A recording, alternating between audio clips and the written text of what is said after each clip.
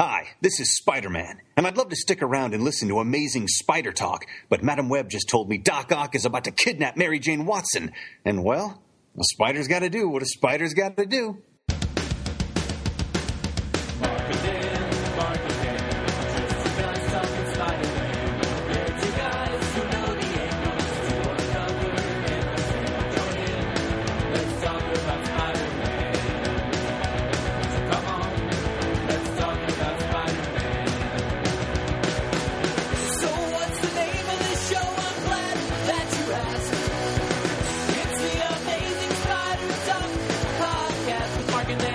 Hello and welcome to the Amazing Spider Talk. My name is Dan Gvozden, and I'm the founder and editor of SuperiorSpiderTalk.com.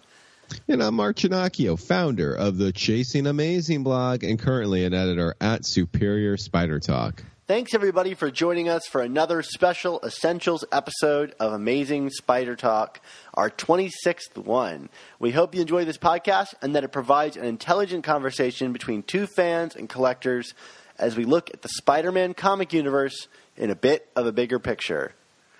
26 essential, Dan. So by my math, we have what? This one and four more after that? I think you're right. Oh, my goodness. Like, I just can't keep up. Did you ever think the day would be here that we had four left? I don't know. Right? It's not really a monument, but... Well, whatever. We're getting there.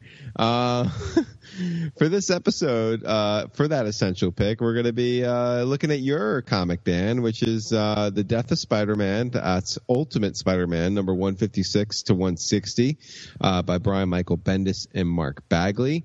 And then we will be announcing a new raffle contest and our friendly neighborhood Spider Talk Members Club segment, and then conclude with our old friend Swarm with some B title reviews. Awesome, Mark. Well, listeners who've listened to the show for a while might be a little surprised by the opening of this episode because we have a new theme song. But we don't just have a new theme song. We have a new song for every single segment on the show. It's pretty exciting, right, Mark? Yeah, it kind of saves us the trouble of, worrying about what music we can use for YouTube now, right? Yeah, well, that's one of the motivators, is that we're suddenly free to use all music. But I know some people will miss some of our hand-picked choices to the show, as we're kind of always delivering, whether it's a pun or some very subtle musical reference that ties into the issue we're reading. But I think you're going to really dig hearing all these new songs and probably grow to love them as we play them on the show. So, I'm excited to debut them. Yeah, and of course, Dan, we essentially can thank our listeners for having the opportunity to get new music. Because this is because of them, right, Dan? Explain. Yeah, absolutely. Our Patreon, our friendly neighborhood Spider Talk Members Club, we have a bunch of great members on there that support the show. And that support goes into a lot of things. But like we've said, it's not going to our pocketbooks, so to speak. It's going directly back into the show. So this music was, it comes from Tony Thaxton, who's a music writer. And we use the funds to pay him to write us some awesome music. So, this is from you guys for you guys. Excellent, Dan. Well, with that note, why don't we talk about some dead Spider-Man? That sounds about as good as anything else. We keep it going. That's this transitions be damned.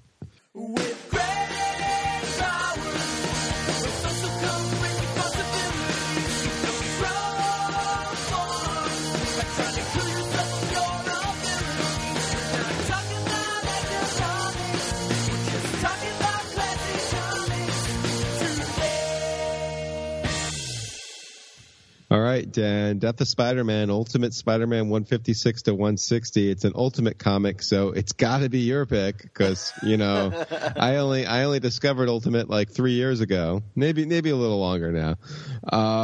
Spider-Man was already dead by the time you discovered it. I remember when I was starting Chasing Amazing, these comics were coming out, and I think I wrote a piece on it. It was like, well, they're killing Ultimate Spider-Man, but they'll never kill regular Spider-Man, not knowing like a year from then they'd be killing regular Spider-Man. With that said, Dan, what makes this an essential pick for you? You know, Mark, it's funny. You're talking about, so long ago not believing that they would kill the Amazing Spider-Man off. We chose these essentials so long ago that when I chose this one, I didn't think that Ultimate Peter Parker, would be coming back. And so, it's kind of put this weird footnote at the bottom of this choice, and it kind of changed my opinion a little bit. And rereading it this week, I was shocked to see how that revelation that Peter would come back both changed my feelings about this issue in both good and bad ways. But I think when I talk about this issue, I have to think about how it made me feel at the time. And I think on that measure, and probably historically in Spider-Man's history, this is probably the closest we'll ever get to reading an actual issue of Spider-Man where he dies, and that's, for all intents and purposes, it. There's no feeling that it will be reset. And when this Peter died, it was pretty much for good, except that he came back. If he came back, I don't even know how to even get into discussing the return of Peter and how mishandled that was. But like all Bendis Ultimate Spider-Man, it was kind of derailed by editorial mandate, which is interesting to talk about because this story itself was kind of an editorial mandate that Bendis kind of found a way to make work. But that being said, I think that is the kind of historical note I put on this is that we're never going to see Peter die in such an honest and heartfelt way as this. Maybe the issue itself could be better or the story itself could be better, but the emotions that I brought to it I don't think will ever be higher. I'm never going to enter into Amazing Spider-Man and seeing that character die and actually think that he's dead. I mean, even Superior, Mark, I don't think either of us thought for a second that the character was dead. Oh, of course not. No. Yeah. And sorry, continue. No, we just kind of bring a kind of cynicism to that, because it's been done so much. But you read this after he had died, but it seemed pretty definitive, right? Yeah, I was just saying. There was always something about the Ultimate Universe where there was just kind of this inherent understanding that the rules were different within it, and thus, something that wouldn't be final in the mainstream could be final now. With that said, and I'll let you, if you still want to kind of outline more essential reasons, I'll let you continue. But there's probably going to be a little pushback from me on this, even kind of going beyond what came well after it with the return of Ultimate Peter. But do you have any other kind of things you want to put up front? Yeah. I don't want to jump on your notes here. Yeah, I also think that this comic, maybe not in the pages of this comic, but I think this is a really interesting point for the character of Spider-Man beyond Ultimate Spider-Man, as I think this is the first book to kind of straight up seed the idea that Spider-Man could be a legacy character, which I think has kind of been abused today. I think we're at the saturation point for Spider-Man legacy character roles. I think at the time this was a really exciting thing. I remember reading a lot of think pieces about Miles Morales and who would be replacing Spider. At the time we didn't yet know who it would be, but we all knew there would be someone. And I think that's an interesting place to put it. And then also that I think that this brings an end to what I still consider the longest, best run of any Spider-Man title, Spider-Man comic to date. Amazing has got it's really long, and there's a lot of great pieces, but I don't think any Spider-Man title has been this consistently sharp for as long as this book has. And I essentially see this as kind of the cutoff point to that. I know there's a lot of people that really like Miles, and I like Miles to a certain degree. But I think Bendis kind of drew a line for himself here. And whether he was trying hard or not with Miles, I think the character has kind of been bungled since his inception. And I'm someone that really wanted to love Miles, and I do in my own way. But I think this is kind of the end of, like, this really is the end of the Ultimate Universe, and kind of the end of Bendis as, like, I mean, this is kind of weird to say, but, I mean, we're at the end of Civil War II. This is the last book of Bendis's that I can think of him, like, being considered a really hot writer that people want to read all of his stuff on. Maybe New Avengers, but I mean, I think this continued past his New Avengers run, right? Yeah, because I mean, you know, the next big Bendis book that kind of followed in the heels of the Ultimate Peter to Ultimate Miles transition was Age of Ultron, which is probably like the first big real dud that Bendis put out, that where I think the chinks in the armor were starting to show in terms of his ability to tell a big story with a satisfactory resolution, and I don't think he's really truly recovered from that. So, yeah, if you want to say like this was the last big book that he stuck the landing on, I don't think you would get any disagreement from me on that. Yeah. So those are my big points. When we get into the fine details is where I think my own kind of change of heart comes in a little bit on this book, but I still want to stick with, I don't think there will ever be a Death of Spider-Man that lands emotionally the way this book does. And so in my mind, in my kind of like head canon, this is the one true Death of Spider-Man book to own the emotional range of what it would mean if Spider-Man were to actually die. Okay.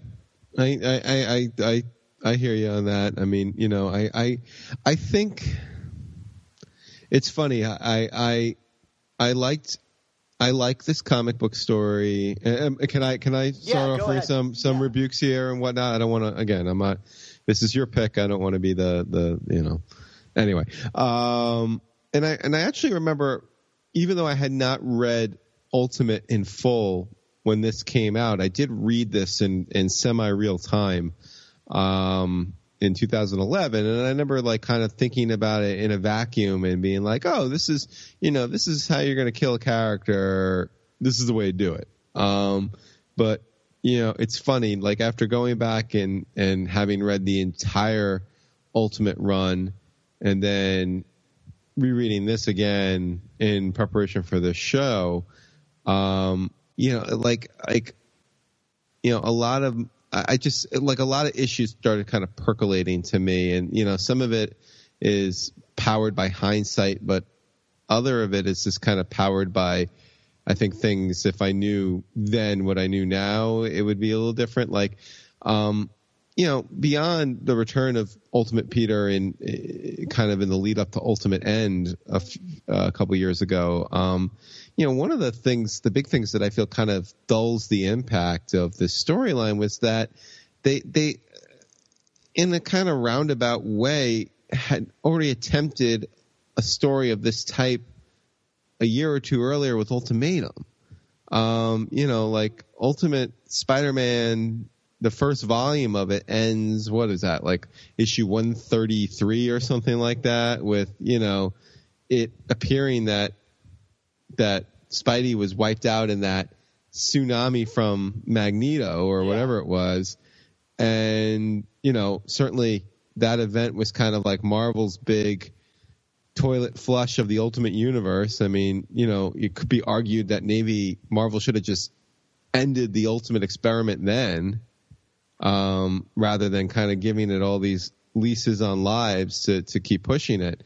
And then kind of, you know, they ended up rebooting Ultimate Spider-Man, and was it like a flash forward or something? I mean, I'm trying to remember the mechanics, or if it was just like it was some kind of a time jump.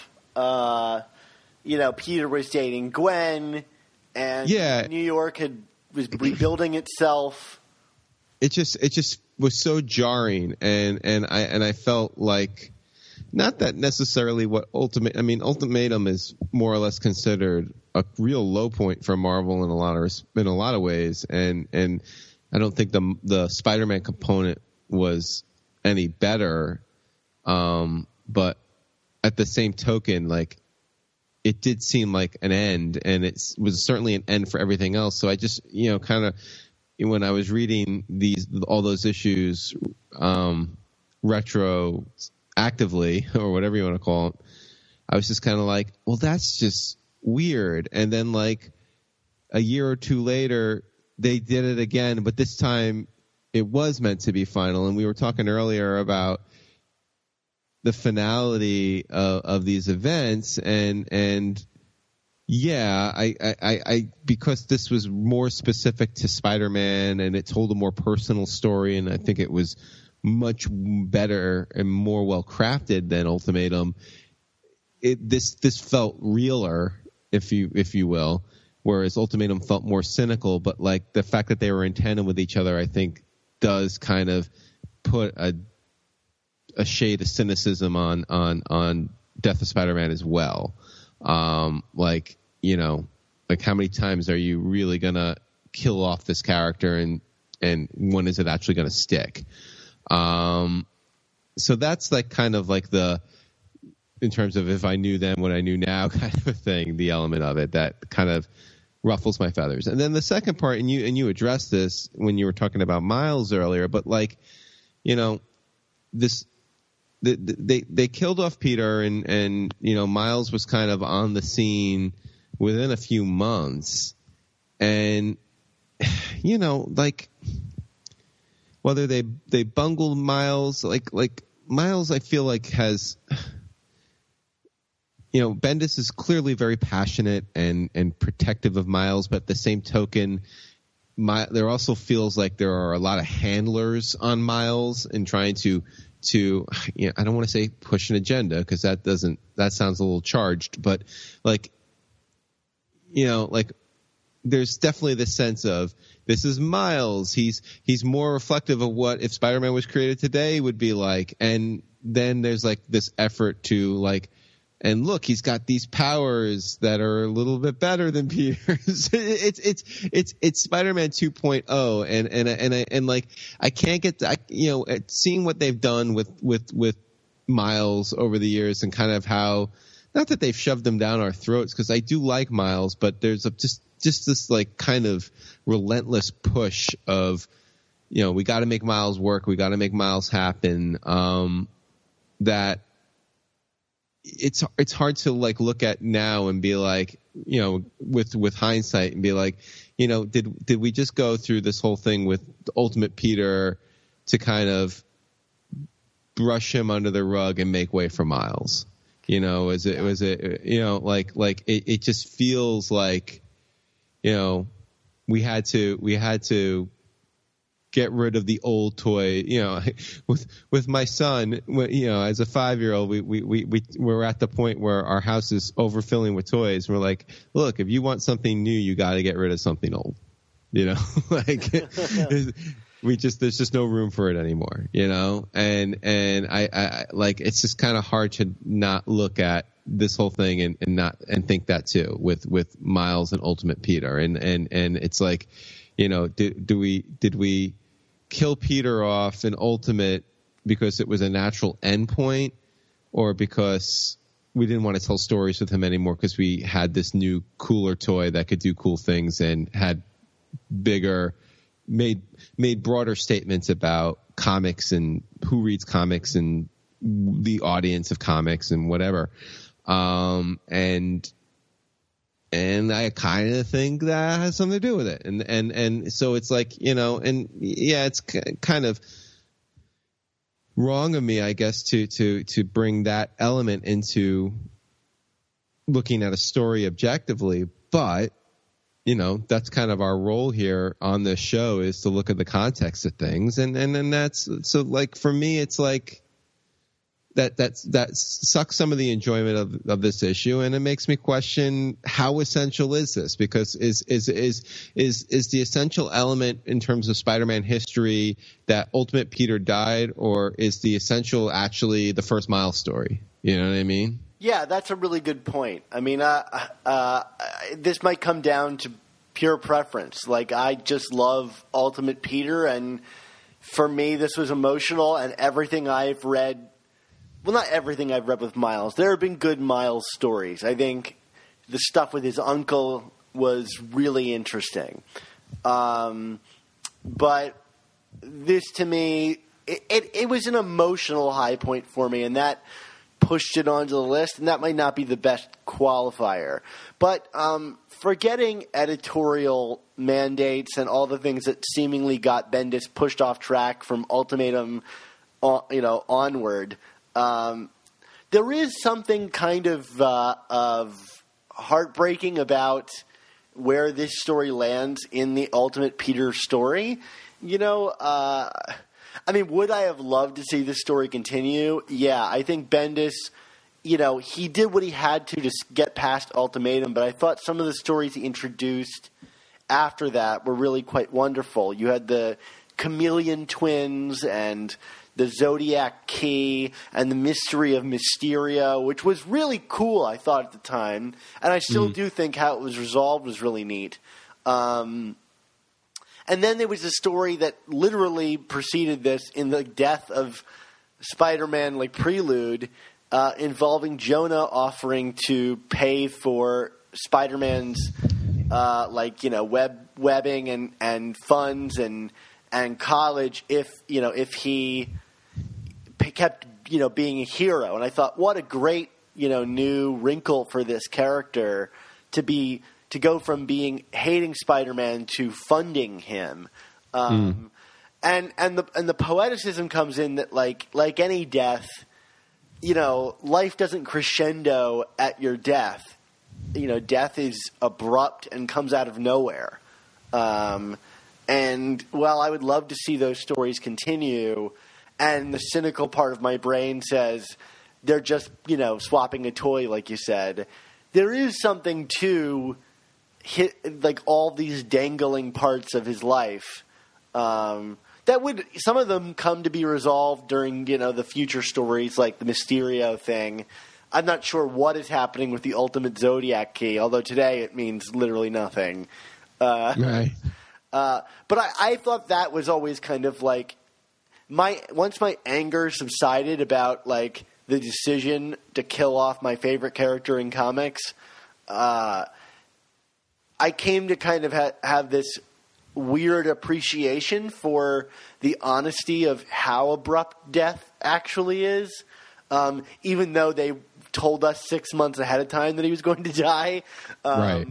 I don't know how I would have handled this comic if I just opened it and read it and then Peter died.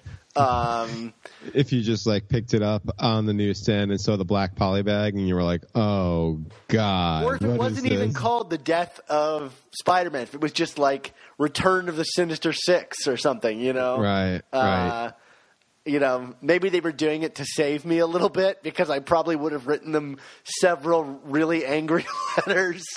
Right. At the time, I was a bit more fanboyish, I think, then than I am today. But yeah, anyway, I just wanted to bring that up because it is an honest portrayal of the immediacy of death. And I do think the actual resolution for Peter is really touching. The idea that he saves Aunt May, and rereading it this time, I thought there was something kind of interesting in how all the elements that contribute to Peter's death are born of his change of heart from the first issue, several issues of this story.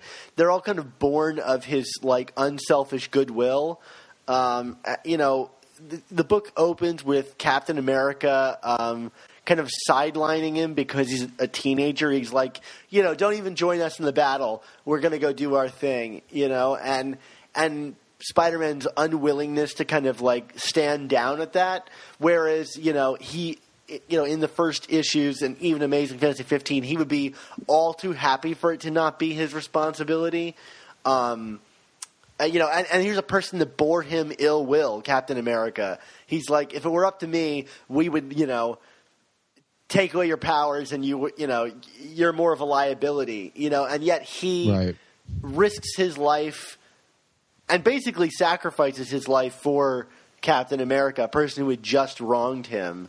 Well, to be fair, Ultimate Captain America was a bit of a jerk. Yeah, he's a huge. The A on his helmet stands for something else. Yeah. It doesn't stand for France. It doesn't stand for America either. Although maybe today's America. And also like a reversal on how it affects his family. Here it's his goodwill and nature and giving nature that ends up saving his family but costing him something. And so I kind of like that mirror of the origin of the character in some way. It doesn't hit it on the head, which is why I never really picked it up on it before, but it's something that I thought was interesting rereading it this time. Yeah.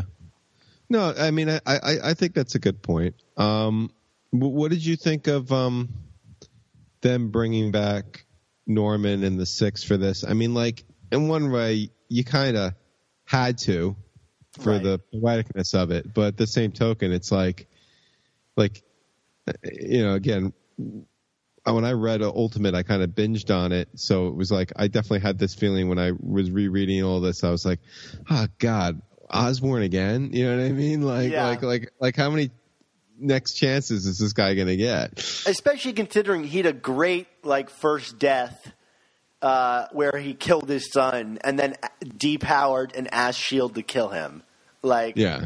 That was a great death. I think there's an interesting element to this story where Norman comes back and he's not he's still crazy, but there's a different thing that's charging him. He because he's immortal, he sees it as though he's on God's mission to eradicate Peter from the earth. I think that's an interesting wrinkle. And at the time, it really frustrated me that we didn't get an answer to that. And, having read the Peter coming back stuff, I imagine that Bendis was working his way towards that. And I wonder how much of it was him knowing that he would bring them both back, Peter and Norman back again. Because there is something interesting to Peter coming back and defeating Norman with the help of someone inspired by his good deeds. Right. I think that's really kind of cool. It doesn't really land because the Ultimate Universe ended 2 issues later. Well, that and also, I mean, Miles just kind of came in and was like, Venom sting. Yeah, well, don't get me started on that stuff. Super power up, AB start, Yeah. But I do think that idea is interesting. If that was Bendis' plan all along, and that speaks to even the ending of this issue, which we talked to Mark Bagley about on one of our first episodes, and asked him about that ending where Norman smiles in quote unquote death. And that still irks the hell out of me. It's such a wrong note to end this story on. Yeah.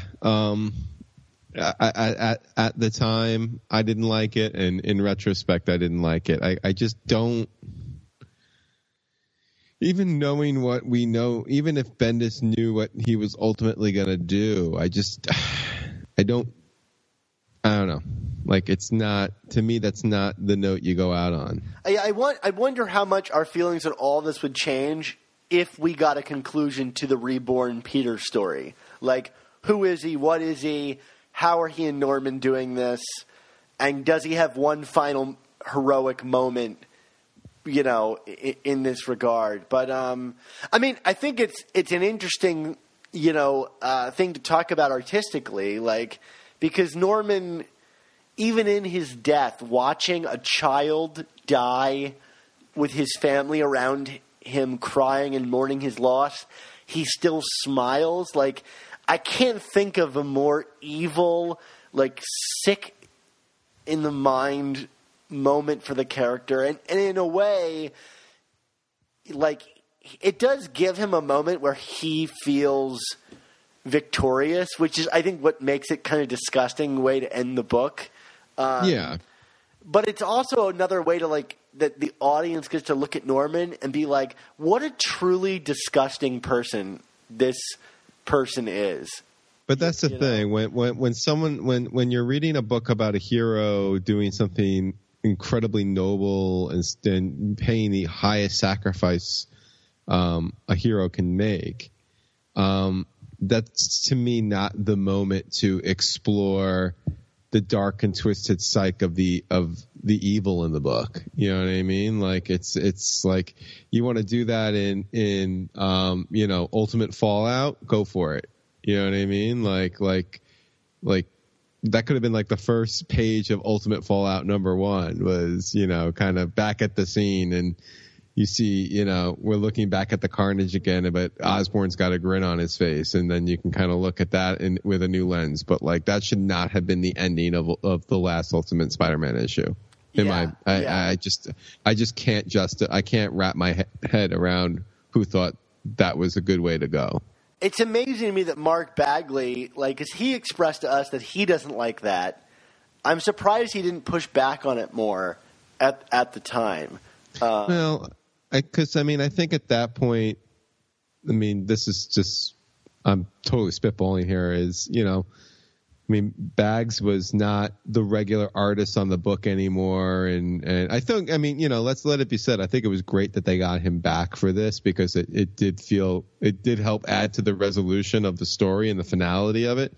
But, it wasn't like, him and Bendis going 111 issues straight and having like a true collaboration. He was kind of a mercenary on this. So like what say does he really have? You know what I mean? Yeah. Like he's just kind of making comics at this point, whereas, I think if this was something if this was still part of their consecutive issue run, I bet you it would have been handled differently. And I think it kind of speaks to where Bendis was at that point too. I think Bendis was operating a little too without checks. You could talk about the editorial mandates dictating the general pulse of his stories, but I think you're really starting to see some of the decompression starting to come through in these issues and stuff like that. Like it's kind of like Bendis into 11 in a lot of ways, because I think it's just kind of, because who's going to keep who's the check to balance him out at this point. Yeah. Taking a step backwards from that page. Yeah. What are your thoughts on this like final battle? Because I think it's really, I don't know, I wouldn't say a fun read, but it kind of lives up to, like, in my mind, what, like a final battle with Spider-Man should look like. Even all the way down to calling, doing a callback to Action Comics, Well, I was going to say, what are we considering the parameters of the final battle? Because I would say Peter showing up on the horizon, saying, dispatching the Vulture and saying who's next. Right. Okay. No, it's I just wasn't certain if you were talking about like Peter versus the full of the Sixth, or Peter versus just Norman, or you know what I mean? Like, no, it's very emotionally fraught, and it's well done, and Bagley's art is spectacular on it. The who's next thing with Vulture is just such a great kind of like, ringing of the bell, so to speak. Ringing Vulture's bell. Yeah, but you know what I mean? Like, it's like, if it's very cinematic. Like, if this was a Rocky movie, the Vince DiCola main theme of the movie would start at that point. You know what I mean? Yeah, right. I'm just thinking about Blondie, from the good, the bad, and the ugly. Like I could see Clint Eastwood rolling up on the horizon and saying that line. Okay, yeah. It's now doesn't like Craven hit him with like a poison dart or something like that? Or no, that's just on the cover. Okay. No, they all get kind of dispatched a couple of times through like Electro, right? And, short circuiting him and things like that. I love the moment where like Electro, like they're about to kill him, and Electro blasts Sandman, and is like, "No, I'm gonna kill him." And Peter's like, "That's fitting because I always thought that you were my, ultimate nemesis." And he's like, "Oh, really?" And he's like, "No, you're a total loser." Yeah. If only it was Shocker. Yeah, right. That poor guy. But yeah, I mean, the Norman stuff is wild. Like he even goes like Super Saiyan at one point when he absorbs the Human Torch's flame. Yes. And that stuff is nuts. Yeah, I mean, it's funny going back and rereading this. Like, I it kind of reminded me of that whole subplot too, with like the Super Friends kind of stuff going on with Torch and Iceman, and I don't know. That was to me that was weird. It was weird. It was weird. I mean, like, but at the same time, it's the kind of thing. It's like when you've been writing 160 issues of this book. Like I think he like adopted the kind of season thing. He's like, we're going to try this out for 30 issues and then move on from it, Right, but none of it was allowed to conclude because he kept getting interrupted by these weird events, Yeah, I mean, yes, you're right. It's just like, I don't know, like it's one of those things that's jarring, and when you're reading it in retrospect, because you're just like, oh, right. We're in that, because it's kind of like, what the hell is Bobby Drake and Johnny Storm doing there? And it's like, oh, that's right, we're in that phase. Or like, why is Captain America about to kill Nick Fury? Like, right. The two ultimate teams that were squaring off. And why is the Punisher going after Cap? I mean, it's just like very, very strange. Yeah, agreed. I mean, to me, the heart of these stories is the last couple issues, and even just the last scene. I think Bagley steps it up to like 13 or whatever when he's drawing Peter's actual death. The image where like you first realize that like this is it, like he's gonna die right now. There's like a softness on Peter's face where he kind of realizes that he's dying. I've never seen Bagley draw Peter that way. There's like an added level of like realism or like humanity to the drawing that moves it away from the kind of iconographic interpretation of him. And like, to me, reading it, that really stung. Like seeing him presented so like, soft, I guess. I don't know, so vulnerable, and him kind of saying the lines like, I did it, I wasn't able to save Uncle Ben, but I saved, my family and Aunt May, who all have great moments returning to save him. Like Mary Jane running into Norman with the truck is awesome. Yes. But I think that final death, like even just the final image of like Mary Jane and Aunt May holding his body and like the now much overused like Pieta. I was gonna say, so is this a Pieta reference, or is this a reference to Death of Superman? I think it could be one and the same. But, yeah. The Death of Superman as iconographic as Michelangelo. Well, I mean, from a comic book standpoint. Sure, absolutely. I mean, we also got the Action Comics reference to kind of precede it, so it puts you in that mindset, Yeah. But it's kind of nice to see Spider-Man, like, that Action Comics reference. It's almost like Spider-Man, for a brief moment, ascends to the heroic heights of Superman, for a second. Mm-hmm. But, yeah, anyway. All right.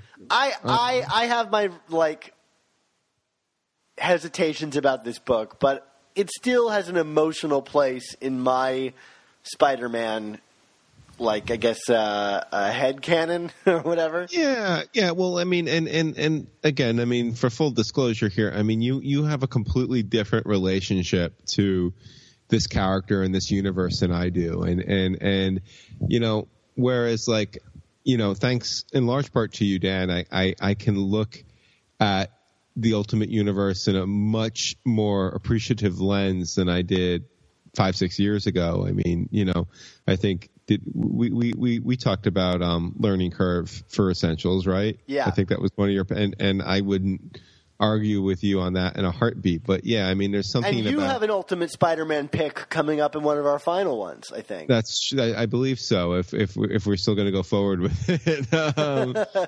But yeah, I but there's just something about this. I mean, like, to me, like, you know, again, reading Ultimate the way I read it, I almost kind of feel like the Clone Saga for Ultimate was like the last really great story for me, and that like the whole concept started to kind of lose steam rapidly after that, and then of course Bagley left, and then like it really took a turn for me. So with this, it's not that I don't like it. I do like it, but like I find a hard time claiming anything from the last couple of years of this series and this universe is essential, because like I just feel like, you know, both leading up to this and then following it, there were so many fits and starts and reboots and deaths, and you know, there was the Cataclysm. There was just so much where you're just like, what do you know? And a lot of that had to do with Marvel just, you know, they had a great concept here that had run its course, but no one wanted to admit it. But like at the same token, it's like, you know, why not go out on top? I don't know. I mean, like, I guess it's very hard in a serial industry like comics to go out on top. I mean, who can? And nobody wanted to leave Bendis alone doing his own thing. Right. Well, because Bendis was making money, you know, like it's like, you know, it's hard to not want to get in on the cash cow, you know. But yeah, it's like if we had our own Ultimate Universe, I think and could go back and redo things in Spider-Man comics, I would definitely like want to redo the last few years of that series and maybe make it a little tidier and I don't know. I hate to say it, but you know, I think there is a place in comics for Miles Morales, but I would want to do that differently too, if that makes sense. Yep, I totally agree. All right, cool. So we want to segue into Friendly Neighborhood Spider Talk Members Club, Dan? I think you just did. All right, that's a segue.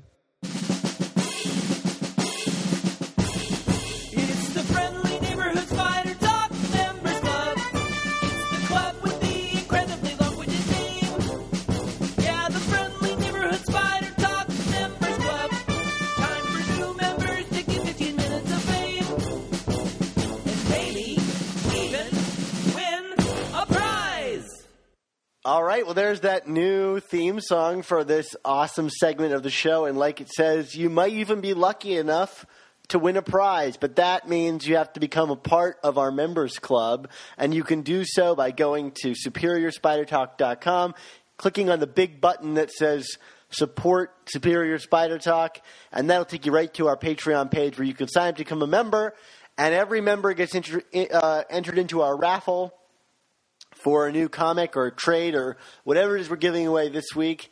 And this week we're giving away a really cool find. I happened to find a really great looking copy of Amazing Spider-Man number 250. Yeah, where'd you find this comic from, Dan? I mean, you have some methods, huh? I mean, like, you're not like raiding my collection from LA, are you? I mean, I don't know. I may have contacted your parents and had them send your comic over to me. Oh, that's rough, man. That's rough. I told them, as you quickly collect all the annuals, I'm going to need a new leg to stand on to lord my collection over you.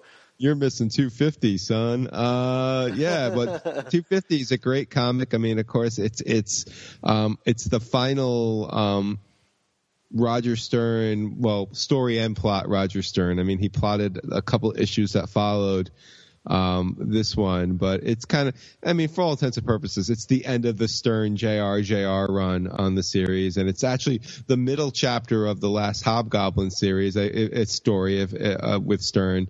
If memory serves, we were sowing the seeds of Roderick Kingsley in this comic before that all got upended.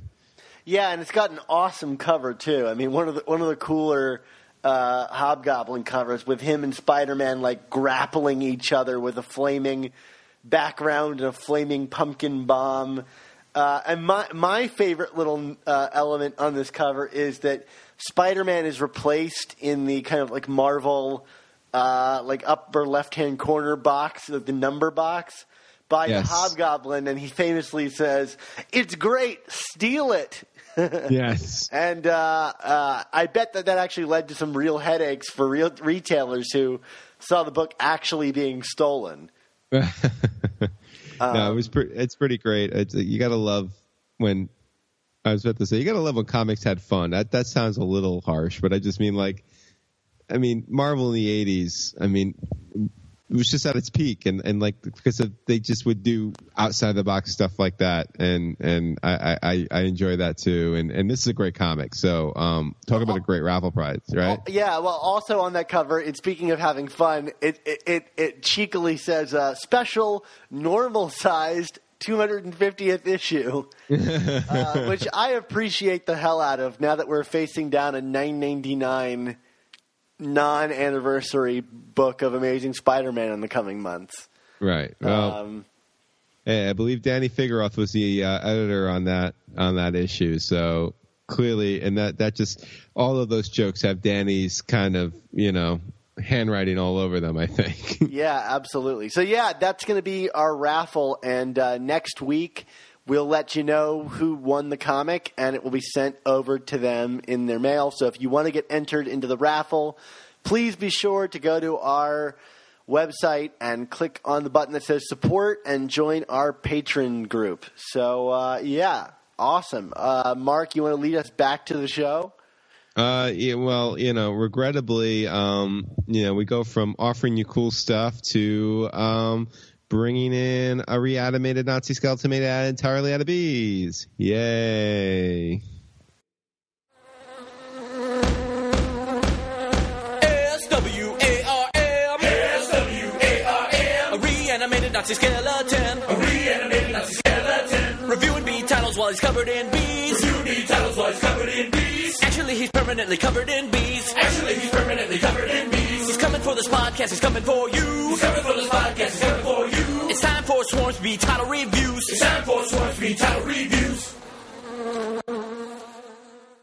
Greetings, true believers. It's your old pal Swarm, and he's buzzing with excitement to discuss some new comics this week.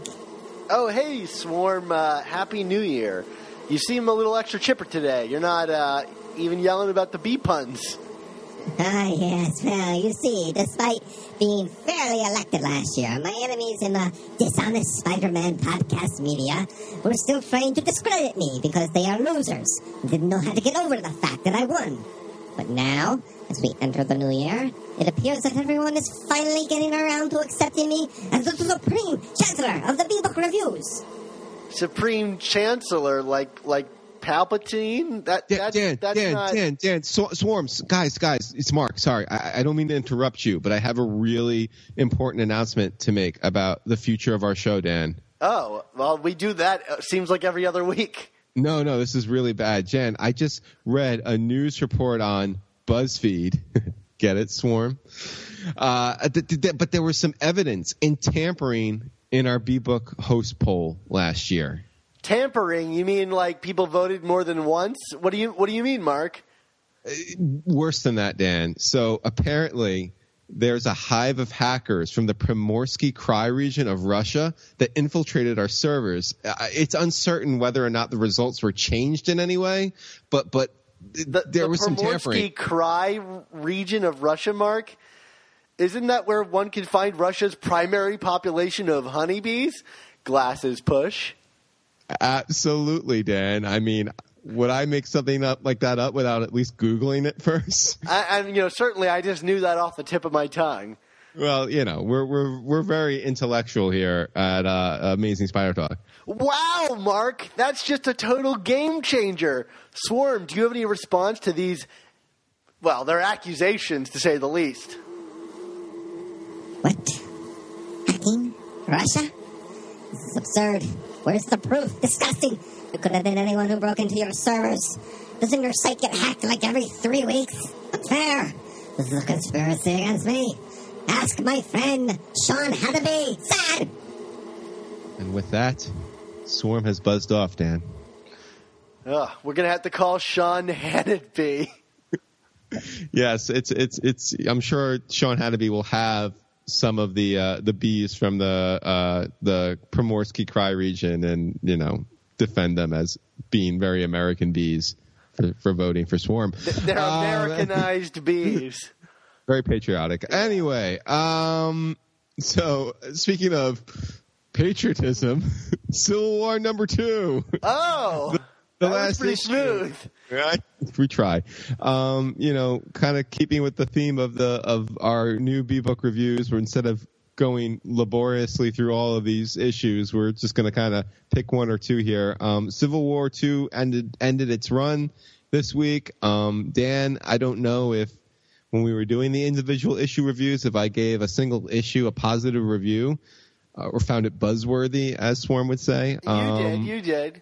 I did? Okay. I mean, I think when it started, you were a little more positive to it. I had a lot of doubts. I just felt that the general premise was very flimsy, and the whole thing felt just kind of a cynical way to kind of get some cash on a concept that was far more popular, even if it was popular for reasons I'm not always on board with. This comic ended its run, and again, it's kind of we're under the impression that everything has changed, but Dan, this whole thing is just a mess. Like, what am I supposed to take from this series? What did you take from this series? Well, was there even a war in this, Mark? I mean, it came down to the very end. It's just the two people that have been fighting from the very beginning. I think there were some interesting ideas about this kind of profiling thing and how that, and making Captain Marvel as kind of the top cop. And I don't think her character change is as dramatic as some people had made it out to be, saying that this is character assassination, because I've been reading her series and all the books she's appearing in leading up to this, and it actually kind of makes sense. But this final issue is such a nothing. They didn't even have the balls to kill off Tony Stark. Spoilers. Yeah, I mean, it's they didn't that was the other thing too. I'm what am I taking away from Tony Stark's future? I mean, it's they're clearly putting him on ice in a way so that once again we can kind of play around with a new toy as a major Marvel character, but I don't know. I thought Tony Stark was supposed to be the new Marvel mascot, and instead it's I don't know. There's nothing about the way this whole series ended and the status quo going forward that makes me go, wow, I really want to read about these characters some more. Yeah, and what really gets me is the previous issue had this kind of cool tease of the Old Man Logan world and the possibility of that being the future based on some big event that happens. And it's tough to get involved in a book when it's this event that ends the book is going to have ramifications, when the event that ends the book isn't really that interesting, or even less interesting than they made it out to be. Tony Stark is in stasis? What?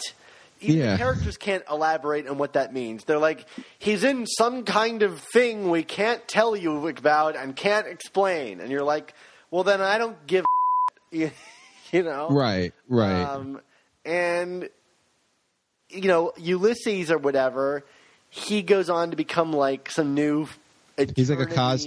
He's like a cosmic deity now, right? I mean, essentially. Yeah, but even the result of his powers, when I turn the page and it was solicit covers for future issues, I almost rage quit the book. Which is basically what happened at Age of Ultron too. I mean, this is the second, the major Bendis event in a row where the last issue became solicits for all the new products that Marvel was pushing because of this book. It's what are you doing? It's such blatant, crony capitalist bullshit, Yeah.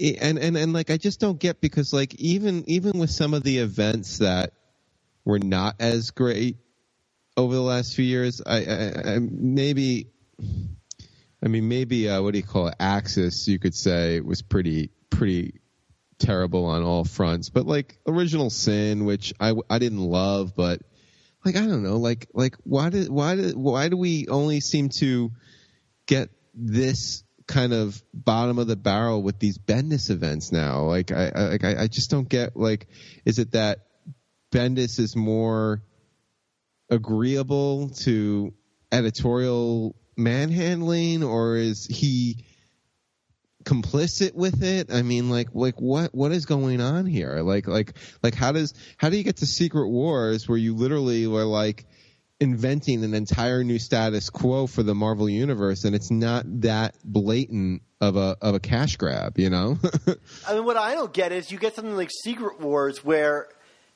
he could have used 50 more pages. Yeah, parts of that story are missing, And here's a book that was given even more time than Secret Wars, and there's just nothing contained in it.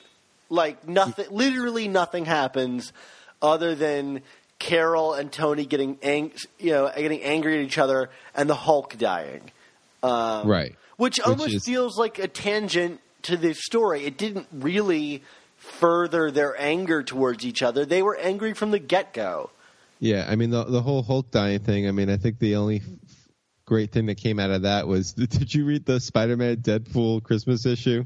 I did, yeah.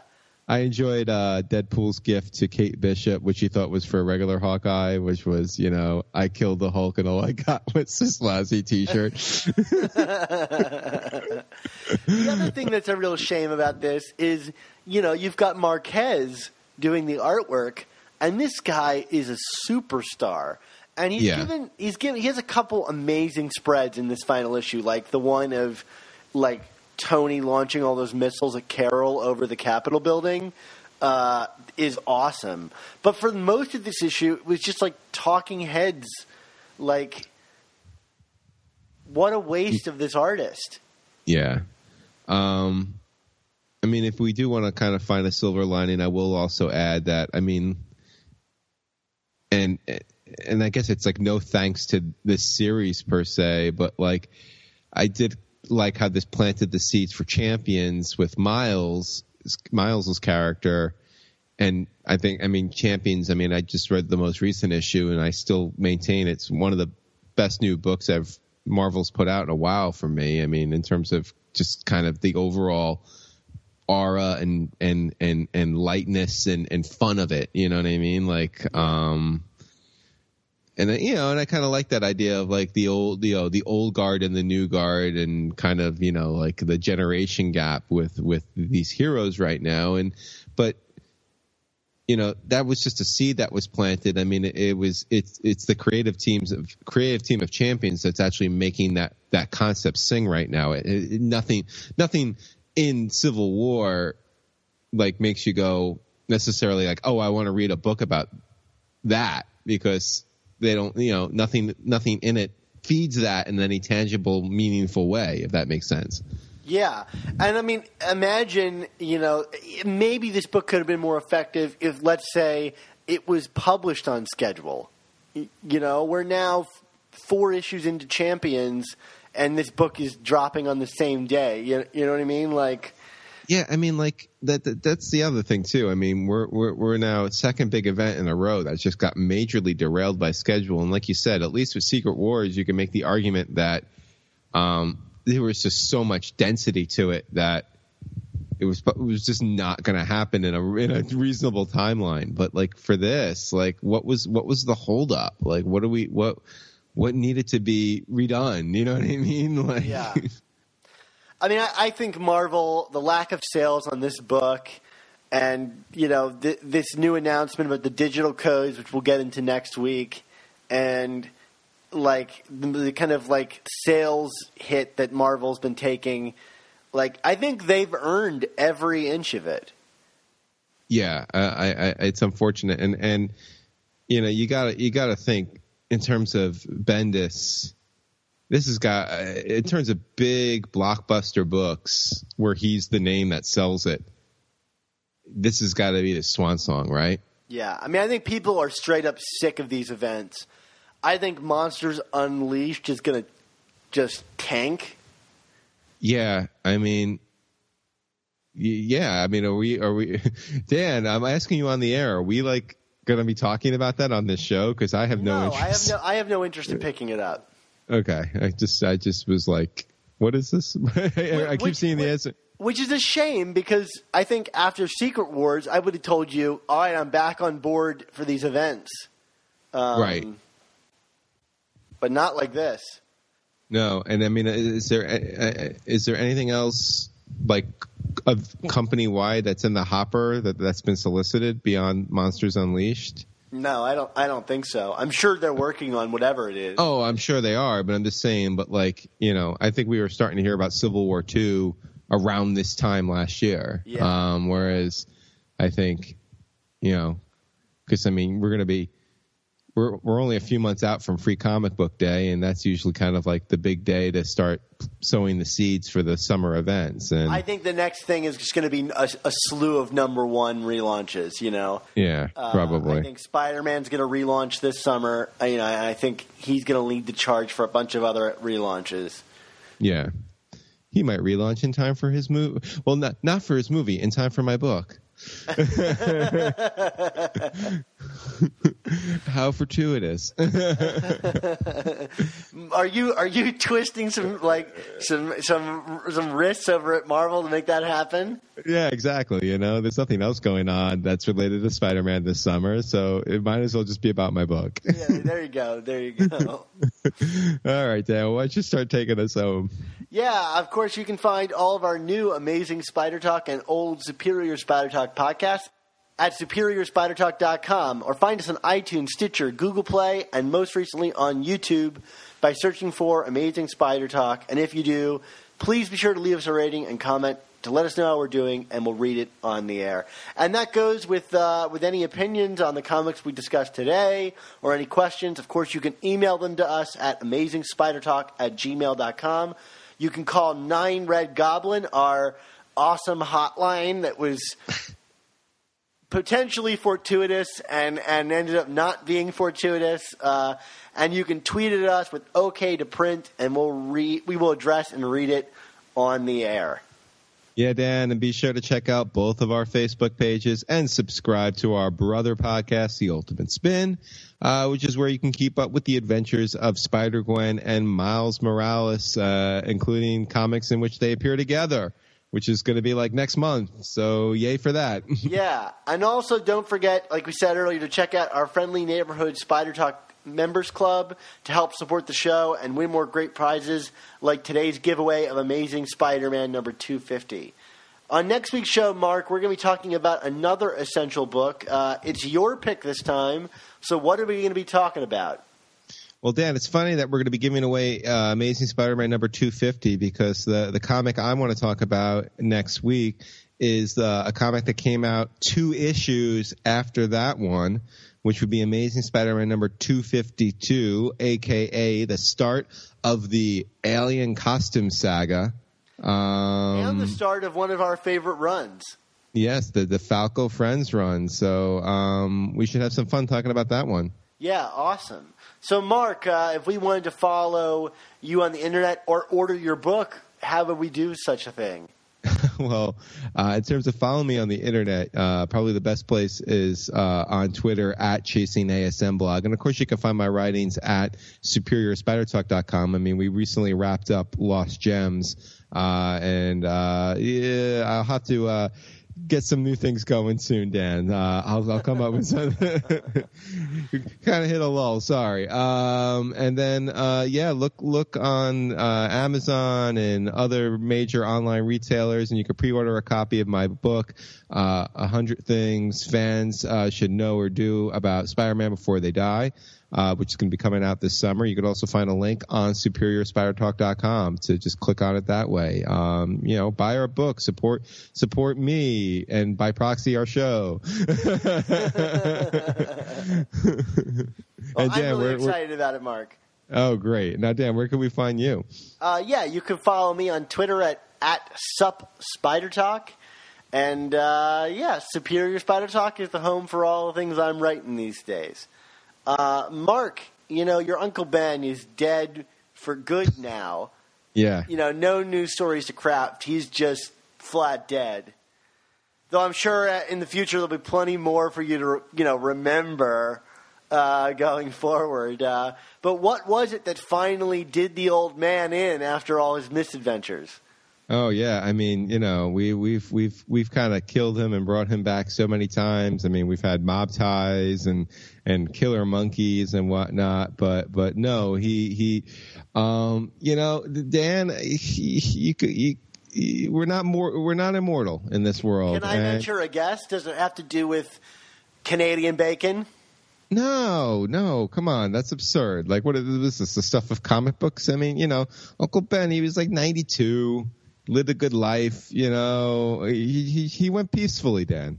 That's all I got. I don't understand why I need to come up, why you have to make me rehash the death of a good man, who, lived to be 92, and then, on his 93rd birthday, a bunch of, goblin creatures crept up from the floorboards and started to eat him alive. And as he was screaming in agony, he said, I was going to just die at 93. And with great podcasts must also come amazing Spider Talk. That's how I want to go, Mark. Peacefully.